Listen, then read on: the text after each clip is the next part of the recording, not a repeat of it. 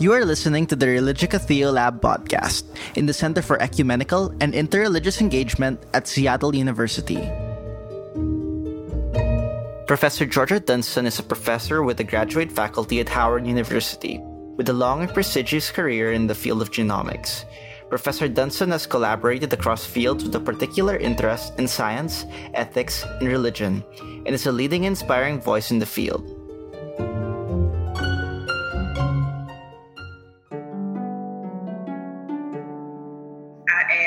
Georgia M. Dunston. I am a professor emerita this year. Having retired from my academic position full-time at Howard University College of Medicine, and now, physically right now as well, I am a graduate professor, graduate with the graduate faculty at Howard. I am in my office now in the graduate school on the campus of Howard University, where I am collaborating with investigators on various research projects of interest that I am trying to engage genomics into their research program.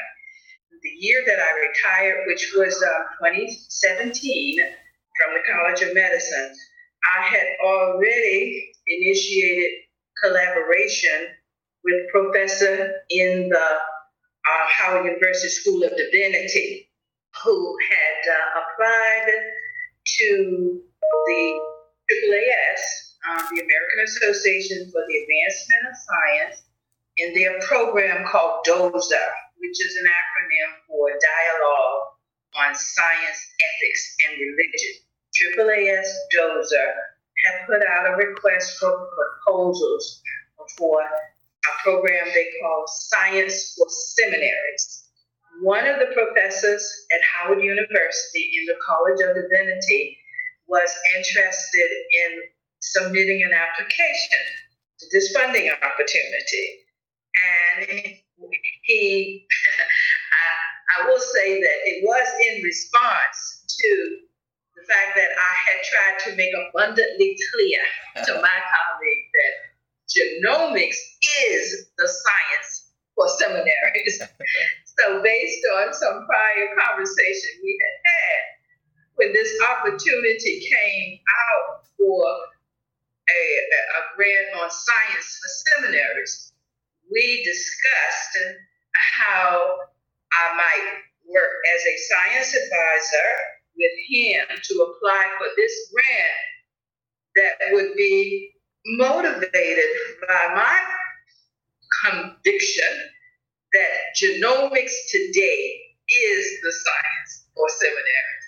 I am pleased to say that we were successful in being selected by AAAS DOSA to be one of 10 pilot schools that were awarded the Science for Seminaries project.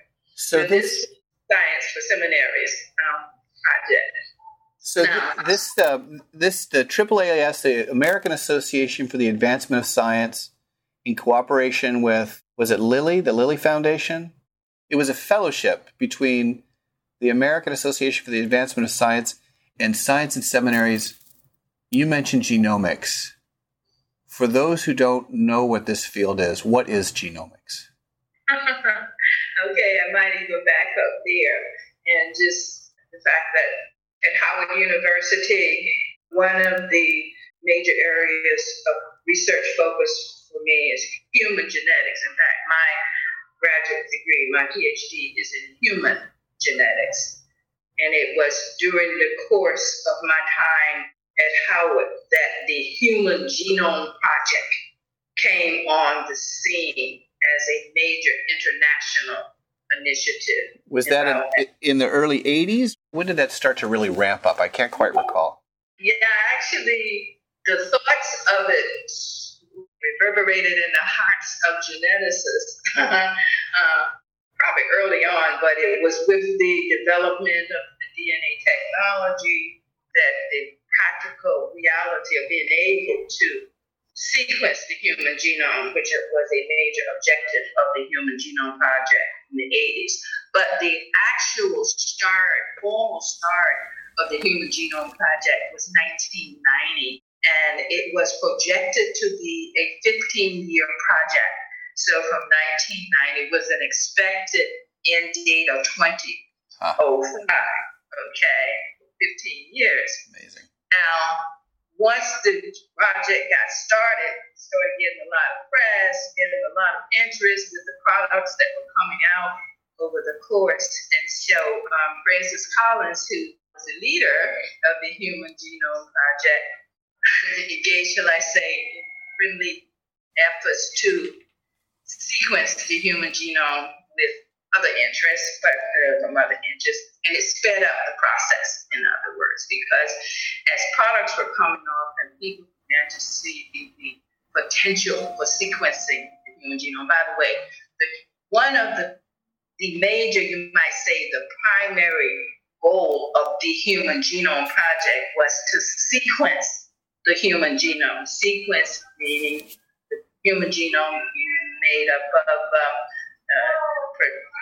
average number is 3 billion nucleotides or chemicals, 4 chemicals that actually repeat themselves in a sequence. Let me make sure, I want to make sure I heard that. Did you say there are 3 billion parts, chemicals inside the human genome?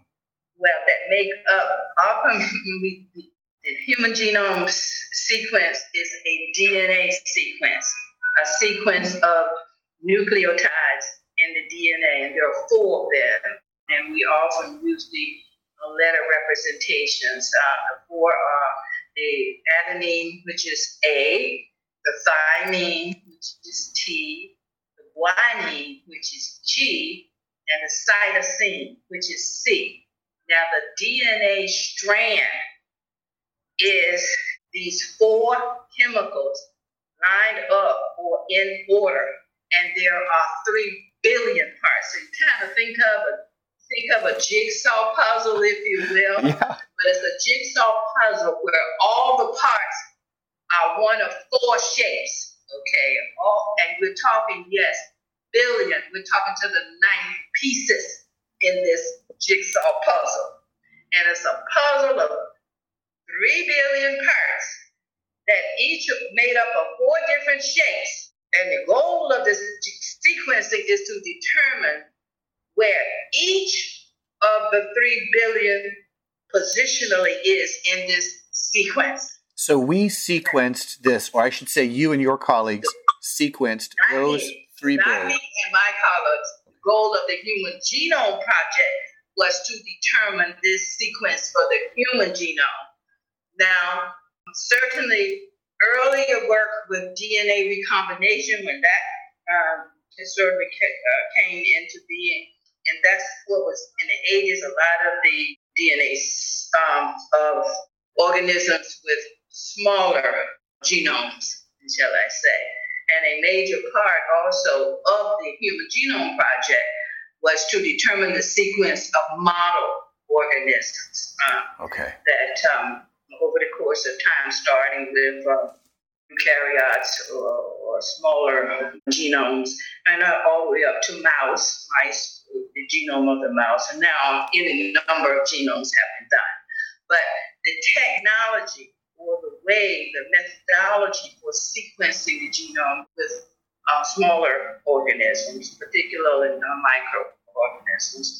And then when that technology was at a point where we could think about the challenge of determining the genome sequence, that formal effort is an international effort of scientists, with the U.S. Partnering with scientists at other sites, which is well documented, well established on the internet. Lots of information available online about the Human Genome Project. It was an international initiative of scientists, billed as or promoted as the largest, the greatest biomedical biology undertaking of scientists for the benefit of humankind. So, and it was sequence with the expectation being all of the genes that code for all of the products, shall I say, that are needed in the manufacture, if you will, or making a human body and putting it together in working order. All of that information is encoded in the human genome. So within those 3 billion parts series, the information for making every part of the body, that's in our gene. We often describe the genome itself as the complete set of instructions for making and operating the human body. So I have to ask 2 questions in light of this, and forgive me for not being a scientist. On the one hand, I have to ask, with all of that sequencing completed, what makes us different, let's say, from another organism like a mouse? That's the first question. And the second one is, what makes us so different from one another in our humanity? Oh, Michael, you love to bring these questions in. Absolutely. And it's no coincidence that you're asking that question and what's so exciting about where we are now, having sequenced the genome. I'm excited because the same AAAS that we talked about, that the science for seminaries, Howard is actually one of 6 institutions currently participating in another initiative from AAAS, which involve engaging scientists in the science and religion dialogue. Good. So I wanted to we moved from the Human Genome Project, giving us this sequence, to really the heart of the question you're asking now. What is the relationship of having sequenced this genome to our understanding and our knowledge of ourselves in relationship to ourselves, but also in relationship to each other, but also our relationship to God.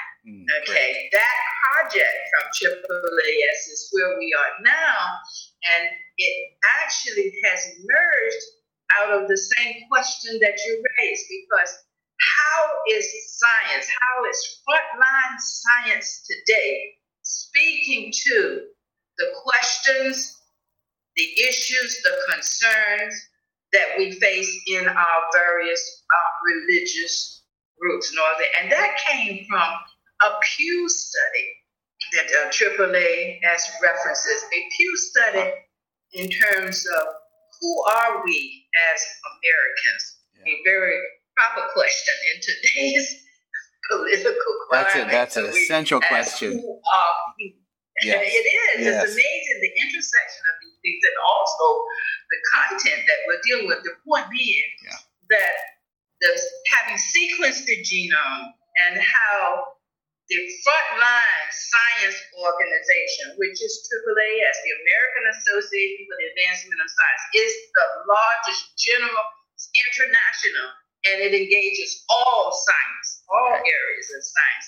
It is the one probing the question of the dialogue between science and religion. And that came out of a Pew Foundation study. Fascinating. Which showed that the vast majority of Americans, we're talking upwards of 80% or so of Americans self-define as either religious or spiritual. Mm-hmm. So the recognition that the majority of the population see themselves and define themselves, self-define as religious or spiritual. Interestingly enough, the majority of scientists in that survey also identified themselves as spiritual or religious. Wasn't as great as the general, but it was the majority because it was 50% plus. Okay. But the importance being the question of, if most Americans and even the majority of scientists define themselves as religious or spiritual, the question becomes, what impact do the lens we look through, our worldview, if you will, our sense of who we are, how does that impact and influence our science? Yeah. In the case of scientists, and in case of the general public, how does your worldview, almost like your backdrop, and through the lens, how does that influence how you engage science? Mm-hmm. How your view of the sciences? So we can look at any area of science, and a big area, especially, I am biased in terms of genomics, but a big area is genomics when it comes to the question of who am I? Okay. Even with genomics, a big area is ancestry testing in an effort to tie in to get to the question of identity. This is like the 23andMe crowd. People are interested, aren't they, in this kind of ancestral testing? They want to know more about their genetic makeup, for instance. Yes, let's come back to that. But let me finish this connection between science and religion. Great. That really is the heart of where we are today and where we're moving. And your question, immediately when I talked about sequencing the genome, you immediately raised the question about how do we use it, what does it mean, how does it impact our senses. So you're right on, as you have been in all of our That's gracious of you. It's where we are today.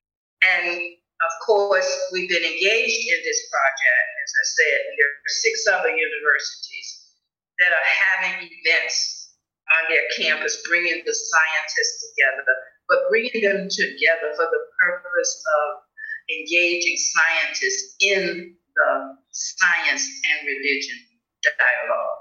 And the religion dialogue obviously deals with a person of people's perception of God, of their own relationship to God, if that's part of their religion, and that can vary all the way from no relationship to total relationship, being one with, as far as the spectrum of people's belief, all the way to also know God. So certainly this dialogue of religion is designed to look at the spectrum of faith belief in terms of science, And again, all the way from atheists and no God to various degrees of relationships with God, from he's up there, we're down here, or he's in everything and blah, blah, blah, all the way to even my own bias where we are one with God through the faith teachings of Christianity. So this relationship, your question is right on in terms of how does this, what you might say, wonder of sequencing, truly a medical wonder of sequencing the genome, how does it relate to the most fundamental questions of humanity as they relate to who we are? Okay. That's kind of... it's terrific. Now, keep in mind, just as you also raised, once the genome is sequenced, we have to come back and recognize why was it sequenced? The motivation from the scientists, if you will. This was recognized that because the information for making and operating the human body is encoded or is in the sequence of these chemicals that make up the DNA, then there was a promise from the scientists in getting Congress or getting the general public to take the price tag for doing this sequence. It was almost, it was kind of arrhythmic, but $3 billion to sequence the 3 billion. It was $1 every genome sequence. I mean, it just give or take. Getting the money to do this sequence. The Genome Project, this is one of the issues, even now with access and application of it, was publicly funded through our tax dollars. Right. Scientists were able to argue to Congress for the value because the scientists were able to say, if we sequence the human genome, we will have the information that we can code or find out how to get the information needed to correct every, in the sense, physical, biological problem. This the is idea was disease. Yeah. We would have the information because all disease is rooted in the biology. So if we get the sequence of the human genome, we can go in and find the genes that are associated with and ultimately that cause a particular disease. And the mindset, we can go in and find the gene first. So that's why we had to create a map. A map gives us the location of the genes. It gives us the coordinates. Where in the genome is the information for making a particular gene that we can relate to a particular disease? On the one hand, let me just make sure, I want to go right to your point, but let me make sure I'm clear as well, just for the listener's sake. There really isn't much difference between, let's say, a mouse and a human being. First of all, the different organisms have different sets Okay. of chromosomes that contain the genes or the DNA. The DNA is structured in chromosomes. Humans have a set of 23 chromosomes. Other animals have a set of chromosomes that also code for their information. All humans, by definition, have 23 sets of chromosomes, a total of 46 chromosomes. 22 of those are what we call the somatic or make up the body components. And then we have the X and Y, which we call the gender of the sex chromosomes. The X for the female, the Y for the male. So that's one set, the sex chromosomes or the gender chromosomes. That's one set. The other 22 sets can be distinguished by their size, but each of them contains information involved in some aspects of biology. Keep in mind, each of us begins life. Each human being begins what I'm going to call the biological stage of life as a single cell. A single cell. A cell, which we call the egg from the mother, has 23 chromosomes, one of which would be the X, okay? The sperm from the male also has 23, one of which would be the Y. At fertilization, when the sperm penetrates the egg, it's almost like that penetration starts the program of making the human genome unfold. And each of us starts as a single cell with two complete sets or two complete genomes, and with each genome having all the information for making the human body. In the dawn of life, that one cell that one all cell of this has two complete sets for making the whole body, and not just making the parts, but how the parts work together to give you a functional and ideally a healthy person. And then in terms of, let's take a look at disease, back to your earlier point. So now we have the genomic sequence completed, and we have people out there. In fact, we recently had a spotlight at Religica on Fragile X syndrome or other families with special needs where this is genetically, we try to put this to where it's genetically situated.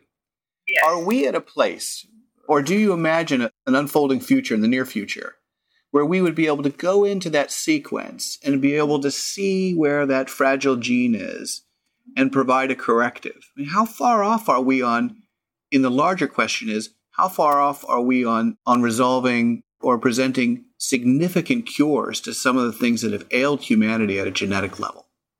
It's already here. It's already here. And that's the whole discussion now on CRISPR. This CRISPR thing I keep hearing about.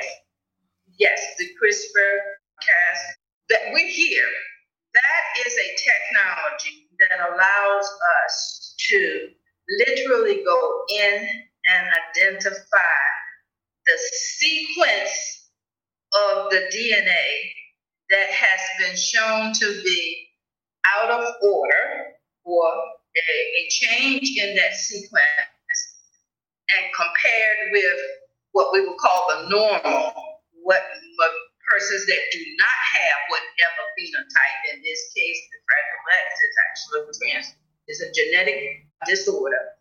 But once you can identify what the problem is, yes, we have the technology now to go in and literally replace it. When we think of the body, this is why I say I use this as a manufactured complex entity, that just as we can go in and diagnose the problem in a car, for example, and remove that part that's the defect and just replace it with that which has been aligned with the functioning aspect. That technology is already here.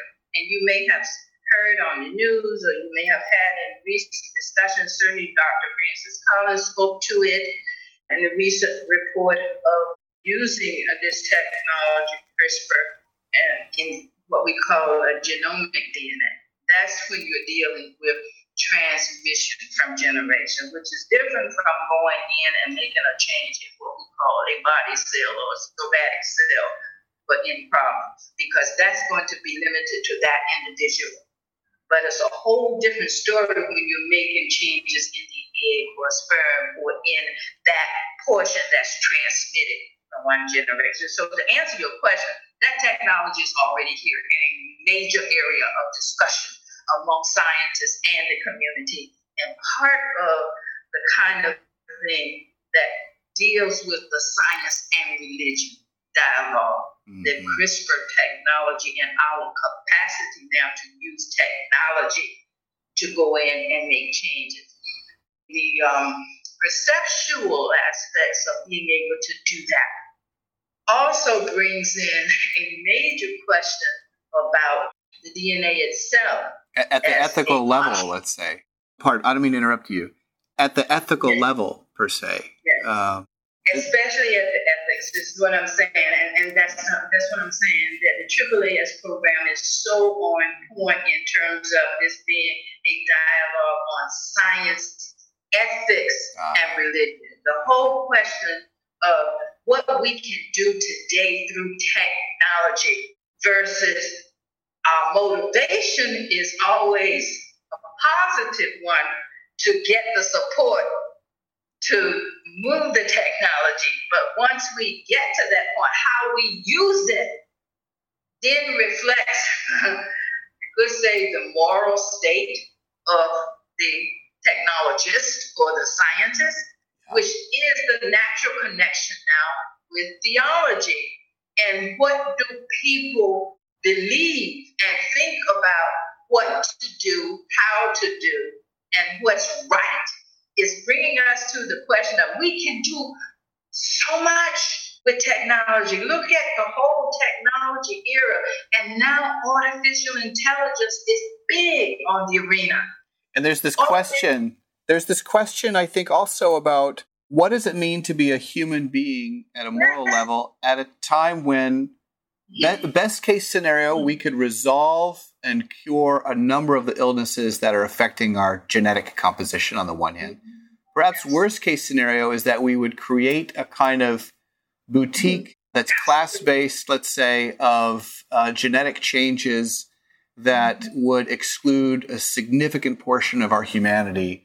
And you'd have kind of 1%, let's say, that would have the genetic privilege that science might afford them. Worst case scenario.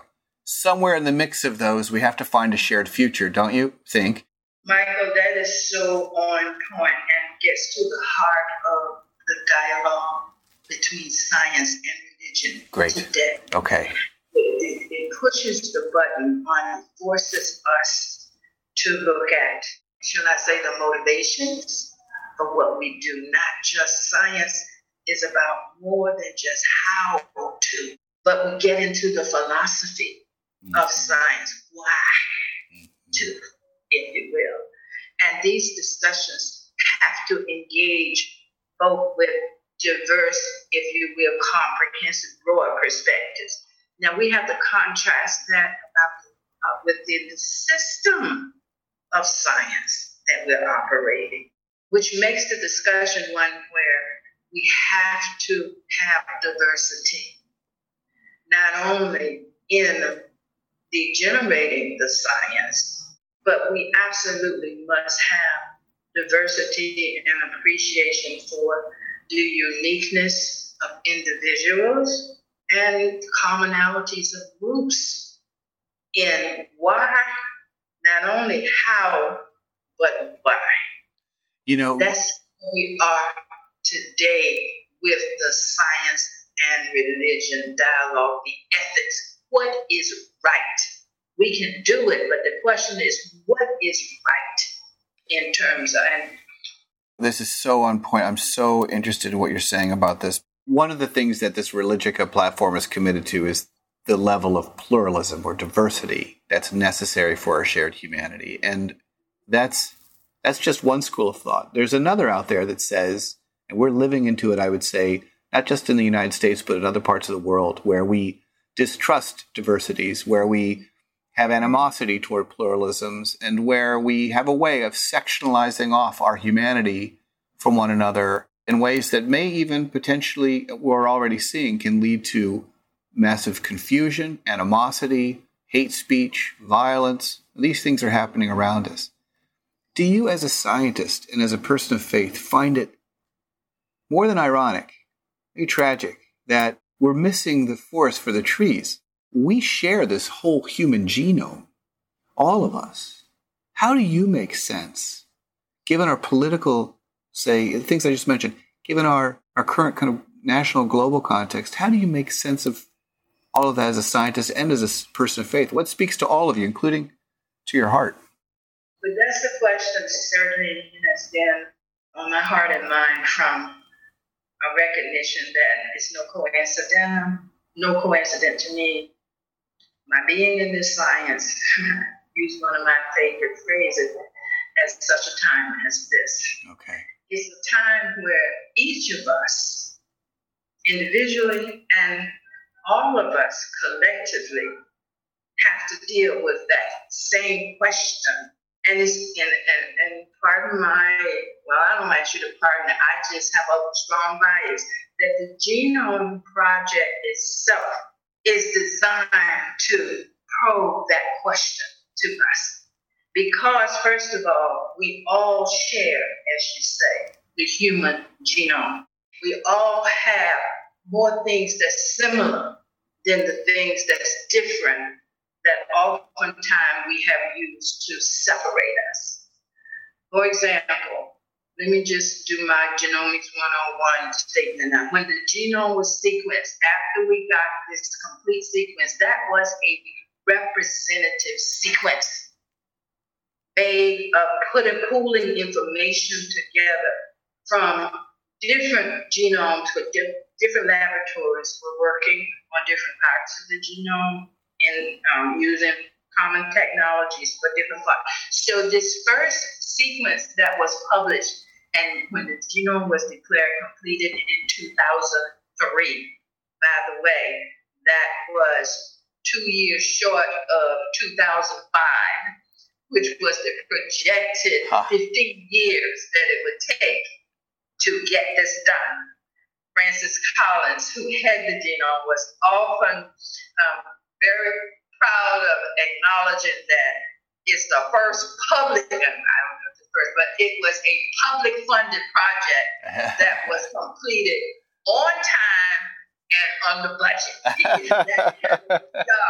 and quite a project at that. A public project that was completed on time. In fact, it was ahead of time. Yeah. That's why I put in the dates. It was projected to be 15 years, $3 billion, and it started officially in 1990 and named completed in 2003, 2 Amazing. years short of 2005, which would have been the 15 years. I just put that Amazing. in. And as a public, but the fact that it was a public project still speaks to the challenges we have today. It was funded by tax dollars. All of us contributed but it is a science that is supported by public dollars. But now that it's completed, access to the knowledge, application of the knowledge is not equitable. And we are now at a time where we are not only looking at the ethics, but it's the ethics that has to factor in equity, ethics and equity in application. That's key now, and that's what's shown. But I want to come back to the genome itself. One of the first lessons it showed, looking at these lineup of whole genome, the 3 billion nucleotides, one of the first lessons that came from the knowledge was that it takes, and these numbers have been verified, they're in the literature, it takes less than 1/10 of 1% to make all the proteins, and we can identify parts of the genome that makes proteins, okay? It takes less than 1/10 of 1% of our total genome to account for all of the differences that we see on the surface, all the differences that distinguish us on superficial or surface, all the information that's needed to account for differences in skin color, in hair texture, in anatomical features, the amount of our total inheritance required to account for all the ways we group ourselves, largely on geographic origins, if you will, less than 1/10 of 1%. I mean, that is just breathtaking. I want to make sure we have a moment for the listener to take that information in. Because less than 1/10 of 1% is the amount of sequence to make proteins, and that's rooted in even we divide the genome, if you will, into what we call, scientists call exons, and those are portions of the sequence that code for protein. And then you got the rest of the sequence, which is the majority. We have since realized that a large portion of the sequence that does not code for protein, so we call this part the introns, but the large portion of what we call non-coding sequence is involved in making products that relate to regulation and control. Okay. Regulation, just keep in mind, for every gene that we make, and then we have about 22,000 genes. But for every gene, it has to be tightly regulated in terms of when is it made in the manufacture of this body? Where is it made? How much of it's made in order for you to end up with this working cell and body? Keeping in mind that all of this information is encoded in the manufacturer, and that's sequence information. So we're finding exquisite and wonderful and beautiful and elegant control mechanisms for the part that we do see, for it to work together. And it is all ordered. And when you think about the sequence, we're really talking about the order. And so we have a new appreciation for the role of order in life. Just to make it is meaningless if you don't know when it comes and fits into what you're constructing. Now, the significance of order is most of that non-coding sequence a large portion of it deals with order and control and regulation. It's also, when we try to fit this into our model of who we are, we ask ourselves, what's the portion of our bodies that deal with control and regulation? So it's no coincidence that while the genome was sequenced in what I call the first decade of this third millennium, yes, under Obama's administration, we had the initiation of the BRAIN Initiative. Okay. That was 2013, 10 years after we had the BRAIN initiative. And the BRAIN, I'm sorry, I want to make sure that the listener gets this. We finished, from what you said, the human genome was sequenced in 2003, 2 years ahead of schedule. 10 years later, 2013, the BRAIN initiative begins. Was announced. The BRAIN initiative, this was under Obama's administration. The BRAIN initiative, also an international effort. The goal here now is to map and sequence all the neurons or the brain cells. Okay. Knowing that the brain is the organ of expression, if you will, of the mind. Uh-huh. And it's now bringing control and regulation. We recognize that the brain controls and regulates the body, organ cells, and systems. Okay? The question becomes, what regulates the brain? And so this brings the question of the role of the mind, okay, into the dialogue of the operating. And what are we discovering in that inspires you? Because now we've moved from genetics to the regulation of the brain and the question of its interface with the mind. What do you find in the mystery or the inspiration of that?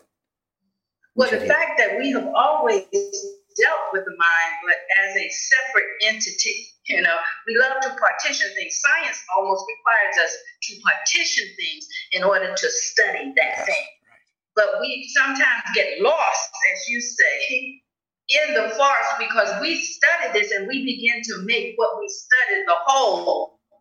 And I think religion sometimes does this too, you know, where we cordon off into certain doctrines, for instance, without thinking of the whole piece. I mean, there's a way in which science and religion can learn from each other.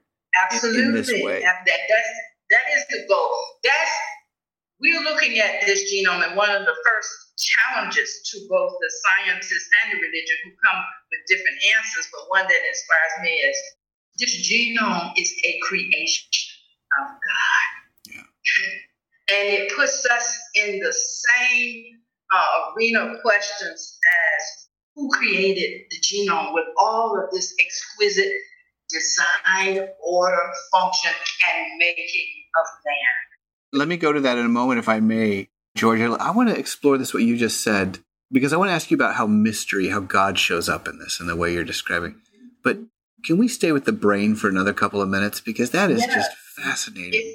It's very important, the mind-body connection. This is what I'm saying. Okay. There's been the whole arena of people studying the mind. And we tend to separate that off from science, from hard science. Okay, we make that metaphysics or outside, metaphysical. But now the genome is showing us in its construct, most of its hardware, if we look at the genome as the heart, most of its hardware is involved with parts that control and regulate what we see. So it's like introducing invisible component, if you will, determining what the visible will be. And then we creating a construct of ourselves, who we are, how we relate to each based on what we see. That's the point. Or what we can measure, which is the definition of science. To be accepted as hard science, the one requirement is you must be able to measure it, because reproducing what you get is one of the requirements for it to be accepted as good science. Okay? Now we have a genome that's our foundation, if you will, of who we are. First telling us that most of what you are at the architecture of the genome level is not in what you see. And it's one of the kinds of questions that probe us to wonder and revisiting, what is man? And the religion person may put their question in the context of, what is man that God is mindful of him. Okay? The scientist is using that information to ask the question, what makes us human? Okay? Yeah. The scientist may be asked, what makes us human in this construct? It's the same question that the theologian might ask, what is man? Okay? So those questions come together in this dialogue. But the genome, let's say the genome is the response to the question. Okay.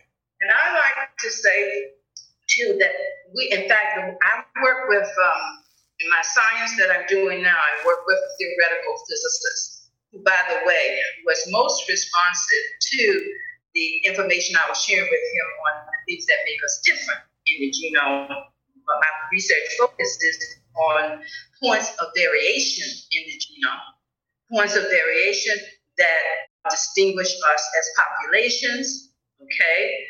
And also those same points of variation can be associated with various diseases. And we often then put the two together and say this gene is associated and thus is related to this disease. And the very erroneous concept that there's some kind of gene disease one-to-one relationship, because there are examples of a very few genes, and this is the arena obviously of genetics, but it's so complex that we can only really oftentimes work on those things that are rare in order to be able to tease it out and see it. But my point being that the challenge of trying to apply the genome to common diseases to make it relevant to the general public. Those diseases that are rare are great teaching lessons for the biology, but that's not what the genome was sequenced to get information or get knowledge on how to treat and cure common diseases. That's how it was distinguished from just the routine techniques of genetics on its genetics path. The Genome Project promised to get the knowledge that would be applicable to treating, preventing, and hopefully, certainly to diagnosing common diseases. That's why in the early days of the genome product, it was not uncommon at all to see on the headlines a gene for hypertension, a gene for cancer, a gene for asthma, a gene for these very complex diseases that we now know the science shows us there are very complex pathways with multiple genes interacting in different ways at different points that actually underlie what we lump together as the common disease. In other words, and that's been part of the challenge. Take breast cancer, for example, where I came into breast cancer. At the clinical level, it was diagnosed as breast cancer by the cellular characteristic. But to get to that stage requires multiple pathways of genes interacting in a sequence in relationship to each other. When we do genetic studies, we end up being able to find out, yes, we can find a gene that is altered that we can associate with this disease we call breast cancer. But we were not sensitive to the fact that while the science was good for the results you got, we didn't have a full appreciation for what was also important that was not factored into the results we got, which is that the same disease can be caused by another step or another gene in the pathway. So you can't rush to cure breast cancer based on the success you got with a well-designed and carried out study which show good results in relationship to that gene. You can't now say we have the gene for breast cancer, therefore we can make a product and we can go and treat every woman. So are there different, I could imagine different, say, environmental conditions that can turn on a gene and move in one direction? But first of all, different genes. This is what I'm saying. Different genes is not appreciated that there are multiple genes in that pathway to that common disease. Yeah. That we began to recognize immediately when we tried to apply the knowledge to someone other than persons who met the criteria of those that were used to find that result. It's not that simple. I see what you mean. I mean, other genes can turn this on. Environmental conditions can conditions can turn it on. Or I would also imagine age could have an impact on this. Just the age of the biological entity, the human being. But see, now you're getting at the whole biology underlying regulation. There are some genes that are turned on at different points in time, and we don't necessarily know how that gene is related to the one that we identify. Yes. This is what I'm saying. Age is a factor because different genes have different expressions at different stages in a life cycle. We don't know. For example, even with breast cancer, the data showed us that Black women, for example, had an early form of breast cancer that was more aggressive. The data were clear. You look at a group of Black women with breast cancer, you look at a comparison group of white women with breast cancer, the data were clear that Black women had diagnosable clinical breast cancer, but it occurred earlier in life than the stage of occurrence in white. And that's also pointing to there's a different genetics operating in this same clinical problem. And we have since really identified what we call the triple negative, which is a cellular definition now where the cells in the breast cancer have some different external features, shall I say, in terms of markers that are on there.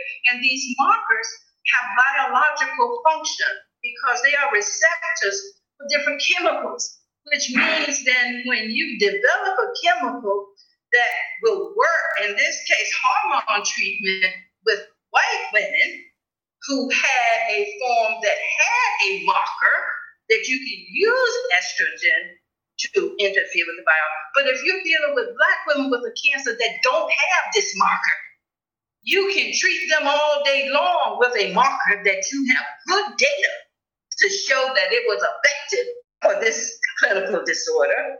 And all you're doing is causing a double problem in the Black women in this case, because one, you are not getting at what's the basis of their problem, and you're giving them something foreign that they now have to deal with in terms of the body's mechanism to deal with all kinds of treatments, particularly pharmaceutical treatment. I'd like to make just 2 points listening to you. The first is this, and then I'd like to make the second point. The first is you mentioned the 3 billion in terms of genetic sequencing, and I thought about it in terms of, at the moment, of kind of on one grid, but as a puzzle. You said it's like a puzzle, 3 billion sequenced puzzle.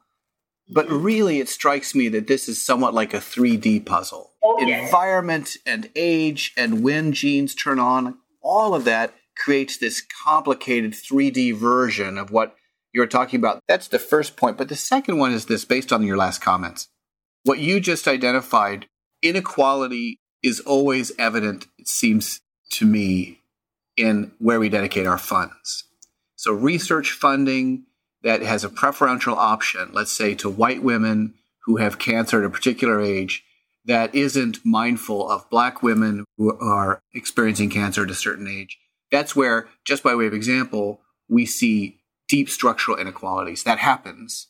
I think that's part But see it as an outcome of our system, which is part of what has to be revealed if we are going to address this in a tough way. Okay. It wasn't intended to be unequal. But we must recognize that the very way we do science leads to the inequalities that we are now experiencing as we try to apply the science. But it wasn't intended to be for white women. Right. But how do we address that? Let me also introduce here, we have to recognize that it also is rooted in our society, which is why I spoke about how we define ourselves, and in America particularly, being very race conscious in its construct of its people and population. The inequities that didn't start with the health inequities. It also was rampant in even the science. What science we choose to do, who's doing the science. We look at, in particular, the beginning of the Genome Project, when I came into it, the usual folk who actually are the thought leaders for what science will be done and who's doing it. We didn't see at that time the consequences of our racial construct on the science. I mean, scientists love to think of themselves as objective. And one of the things that even brain research is showing us that who's doing the scientists and the perception and the perspectives of who is as much in what is seen. Because the truth really is, you see what you believe, as opposed to science operating on you believe what you see. Science is embedded in evidence. Those are popular words today, evidence-based, okay? But science, by definition, what you can measure, so it bases its reality on what can be measured. But the genome is challenging the whole paradigm, if you will. And so I'm concerned about not throwing out the positive and the strengths of science in a contest between science and religion. That's what hurts my heart most, because this genome has been sequenced as the Creator's effort to help us get it right so that we can now use the knowledge that is now available to us to get to the desired end, rather than use the knowledge in a competitive, combative way of what right versus wrong and who gets the money to sell their product. It's an ethical issue of society today and how we view life. This genome has been sequenced as a gift from the Creator to help us get it right about how biology works. And biology cannot work without first recognizing that what you see cannot be the reality of what's there. And this is what I would say. Biology is telling us we need the diversity that's built into the very nature of the genome, that's built into the very construct of populations. Population diversity genome sequence is essential for us to get at the very information we're trying to get at. But we come to it influenced by old ways of thinking that say to us that the truth is what you can measure.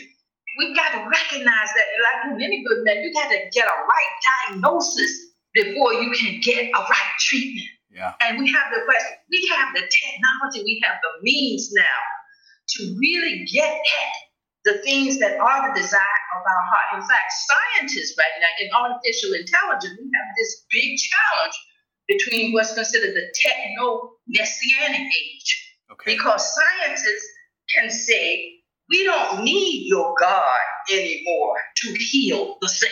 Yeah. We don't need your God to even raise the dead. Because science now can heal.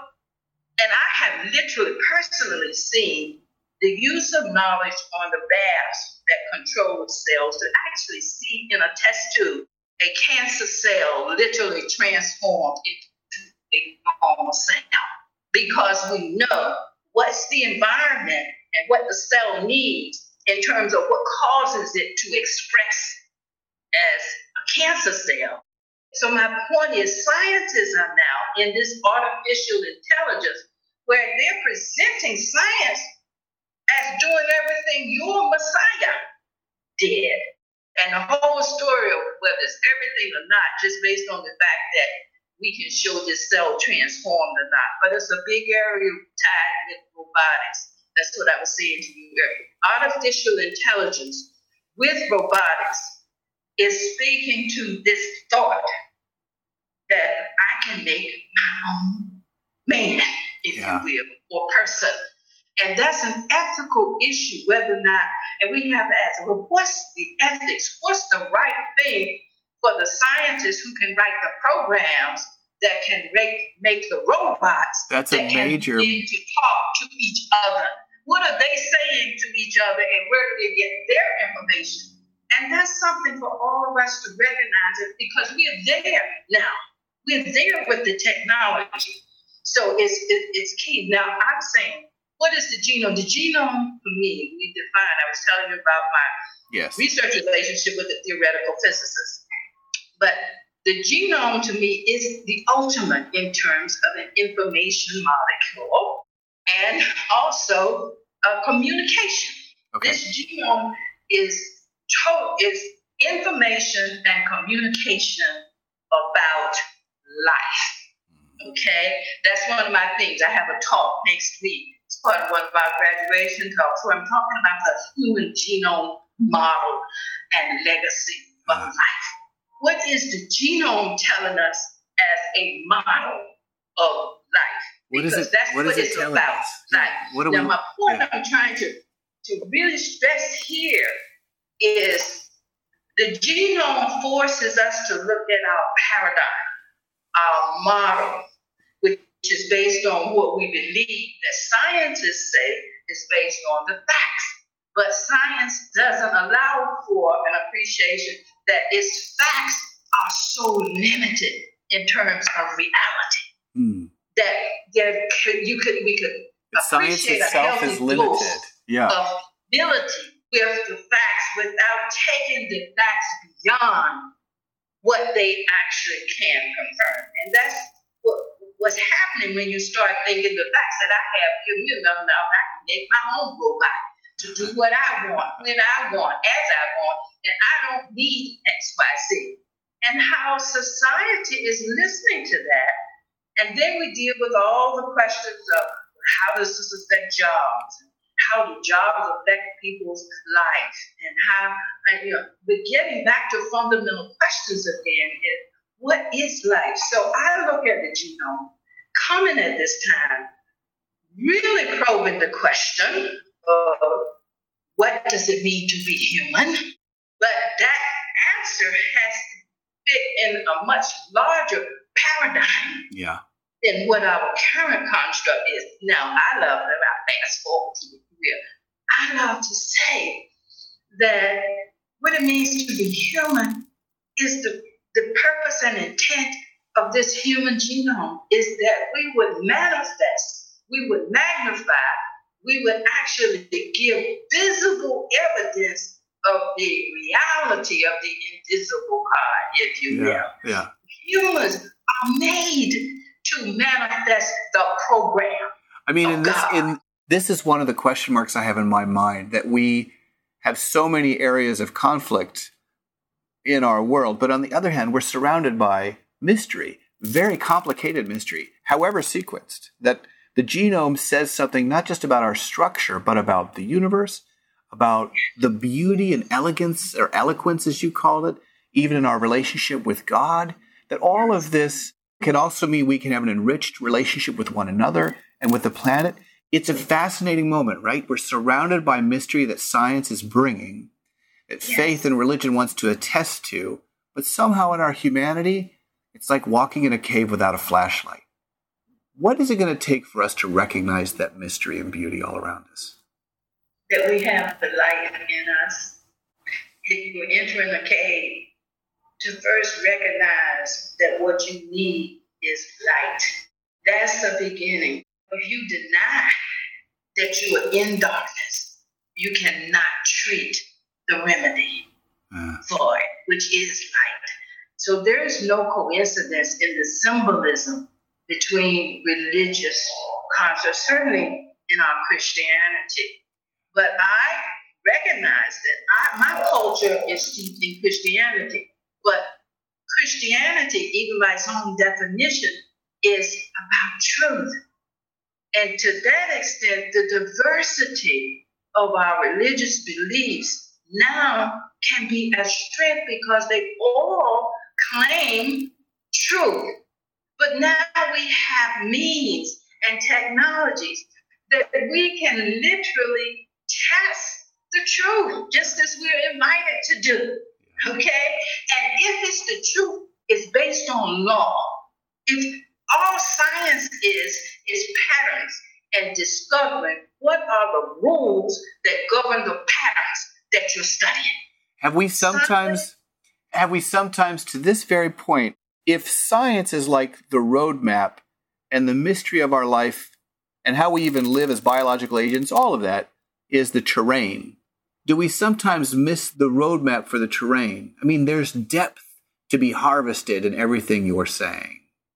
But how about it forces us, if you got a road map, to me, if the map works and you have any success, which is what we have bits and pieces of, the question to me is who laid out the map? How do you answer that? That's the question. Who laid out the map that allows you to demonstrate that you can go where you want to go if you follow certain time code?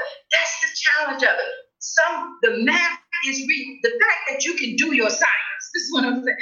The fact that science even is science, is what it is because it's based on laws that govern how you get from one place to another. It was so great, Georgia. What is, as a scientist, when you look at the human genome and now brain studies underway, can we make a case for all this kind of being reckoned to chaos theory that, given enough time, creates this superstructure that's incredibly logical and law-based? As a scientist and as a person of faith, I imagine you could make an account for both. When we look at what science shows us from the highest heights, which is cosmology, and we astrophysics and cosmology is one of the areas that you and I have shared in terms of the astrophysicists as glorifying God and the scriptures that tie God to the cosmos, okay, or relate God to. All I'm saying is from the beginning was this same awesomeness that science of space and the cosmos is giving us about the universe, multi-universes, but our Earth and our place in it. And when we look at the science of the precision with which this Earth must orbit and how life evolved and how it's related one to another, the precision, to me, that's the same. We use the same word now. That's the same precision medicine. When we go to the deepest depth, if cosmology is the highest heights of reality, for me, the genome is the deepest depths of reality. And we're finding the same precision in the making of every gene and putting the body together. The body is more exquisite than multiple universes at the level of a cell. And I love to give this slide where I say, I talked about everyone beginning as a single cell, but before that cell, growth requires that cell divide. But before a cell divides, it duplicates all of this genetic information so that when it divides, the two cells get the same genetic information for making an operator. Those two cells will divide into four. But before each cell divides, it duplicates its genetic information. The 4 become 8. The 8 becomes 16, 32. What I'm trying to get at is, in the making of the human body, which is made of trillions of cells, and we can just look on the surface and we see differences. Eyes differ from eyebrows, differ from nose, differences. But each one of the cells have the same genetic information that was passed to it from its parent, if you will. The same. Look at the diversity on the outside that we use to separate ourselves into different. Yeah. But at the genome level, this is where that number comes from. At the genome level, the amount of your total genomic information that it takes to account for all the differences you see on the surface is minuscule compared to what makes you human. So we have a question to ask then.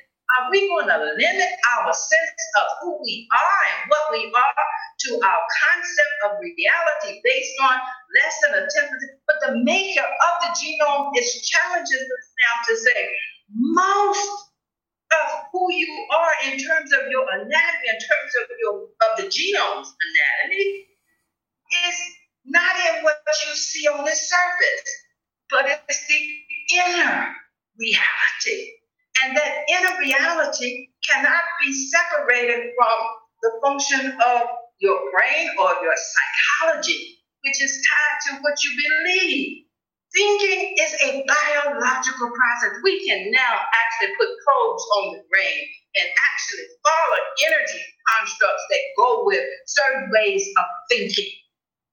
And there have been attempts to look at meditators and look at people who have various kinds of abnormal brain activity. And we can actually begin to map so that we can measure what's the correlation between the chemistry of this area of the brain, which controls this part of the body, so that we can now begin to see what's the relationship between what we think and the instructions that we are literally given to the body as to how to survive in the environment that we tell it we're in. That's the lesson of the genomicist.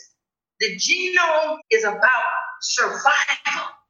It shows us how we have survived as humankind over all kinds of environments, and yet each of us is here because we have a successful genome. The genome is about survival. It does not make moral decisions about how you choose to live the life. It just gives you survival. But we are, you and I and everyone else living right now, are at the cusp of the wave of this genome as it now stands on the planet. And we do have, don't we, a moral responsibility about how we invite or exclude pollutants, let's say, that impact that genome. Or we have a moral responsibility about how we characterize one another in ways that honor the integrity of each of us, not divided into these subdivisions of class or race, certainly racism, these kinds of structures that tear apart our shared humanity. My point, I'm going on. My point is it the case, do you think, that our moral responsibility is even more compounded by what you've named? We stand on the shoulders of a genomic giant that we also have responsibility to. I like to think we have the knowledge of the creator. Okay. The creator of the genome, who knows how it was put together, who knows how it works, has now given us, through science, given us the blueprint, if you will, is what the genome was referred to, has given us the manufacturer's handbook, if you will, in the context of, you might say, religions. But we need to recognize that the religions should be based and rooted in truth. So the way science and religion come together now is, how do we use the best technologies of truth to determine the quality of what we use in the application of this truth? And we need the diversity to actually see the truth. You see what I'm saying? So it's a new mindset. It's a new creation, if you will allow me that description. And you can't superimpose and you can't retrofit yesterday's era thinking on today's knowledge of who you must be transformed by the renewing of your mind about who you are. And what better source of information than the word from the creator of the genome? It's trying to tell us, I made you. I know how you work. You have to listen to my word, whether it conforms to your science. That's a choice. That's the one freedom we have in life. We can choose what we believe. We can then not orchestrate it and control the outcome because everything is under law. After you make a choice, how that works then is under law, including your very thoughts. Thoughts are things. They can amplify each other, they can neutralize each other, or they can depress each other. Yeah. But your thinking is a biological process. We are speaking to our genome 24/7 about what the reality is that is in, and it follows our instruction. It follows our word. It makes no judgment. Are you really stressed beyond compare? It just takes the reality that we're in and gives us a genomic response that best adapts us to that environment. So we literally do have to think about what we believe is the truth, because we create based on what we believe, not on what we seek. This is terrific. I really mean this. I could have a conversation 2 hours, 3 hours a week with you like this, Georgia, and I always come away inspired. It helps me rethink, honestly, really. I think about my humanity differently. I think that the listener needs to think about the composite of their relationship to God, to one another, to the world. It's more than edifying. Yeah, I think what you're giving is also a challenge of encouragement, like to just see all of this. You've been listening to the Religica Theolab podcast in the Center for Ecumenical and Interreligious Engagement at Seattle University. To learn more about the center's work and for resources to be used in local communities, visit us at seattleu.edu/thecenter.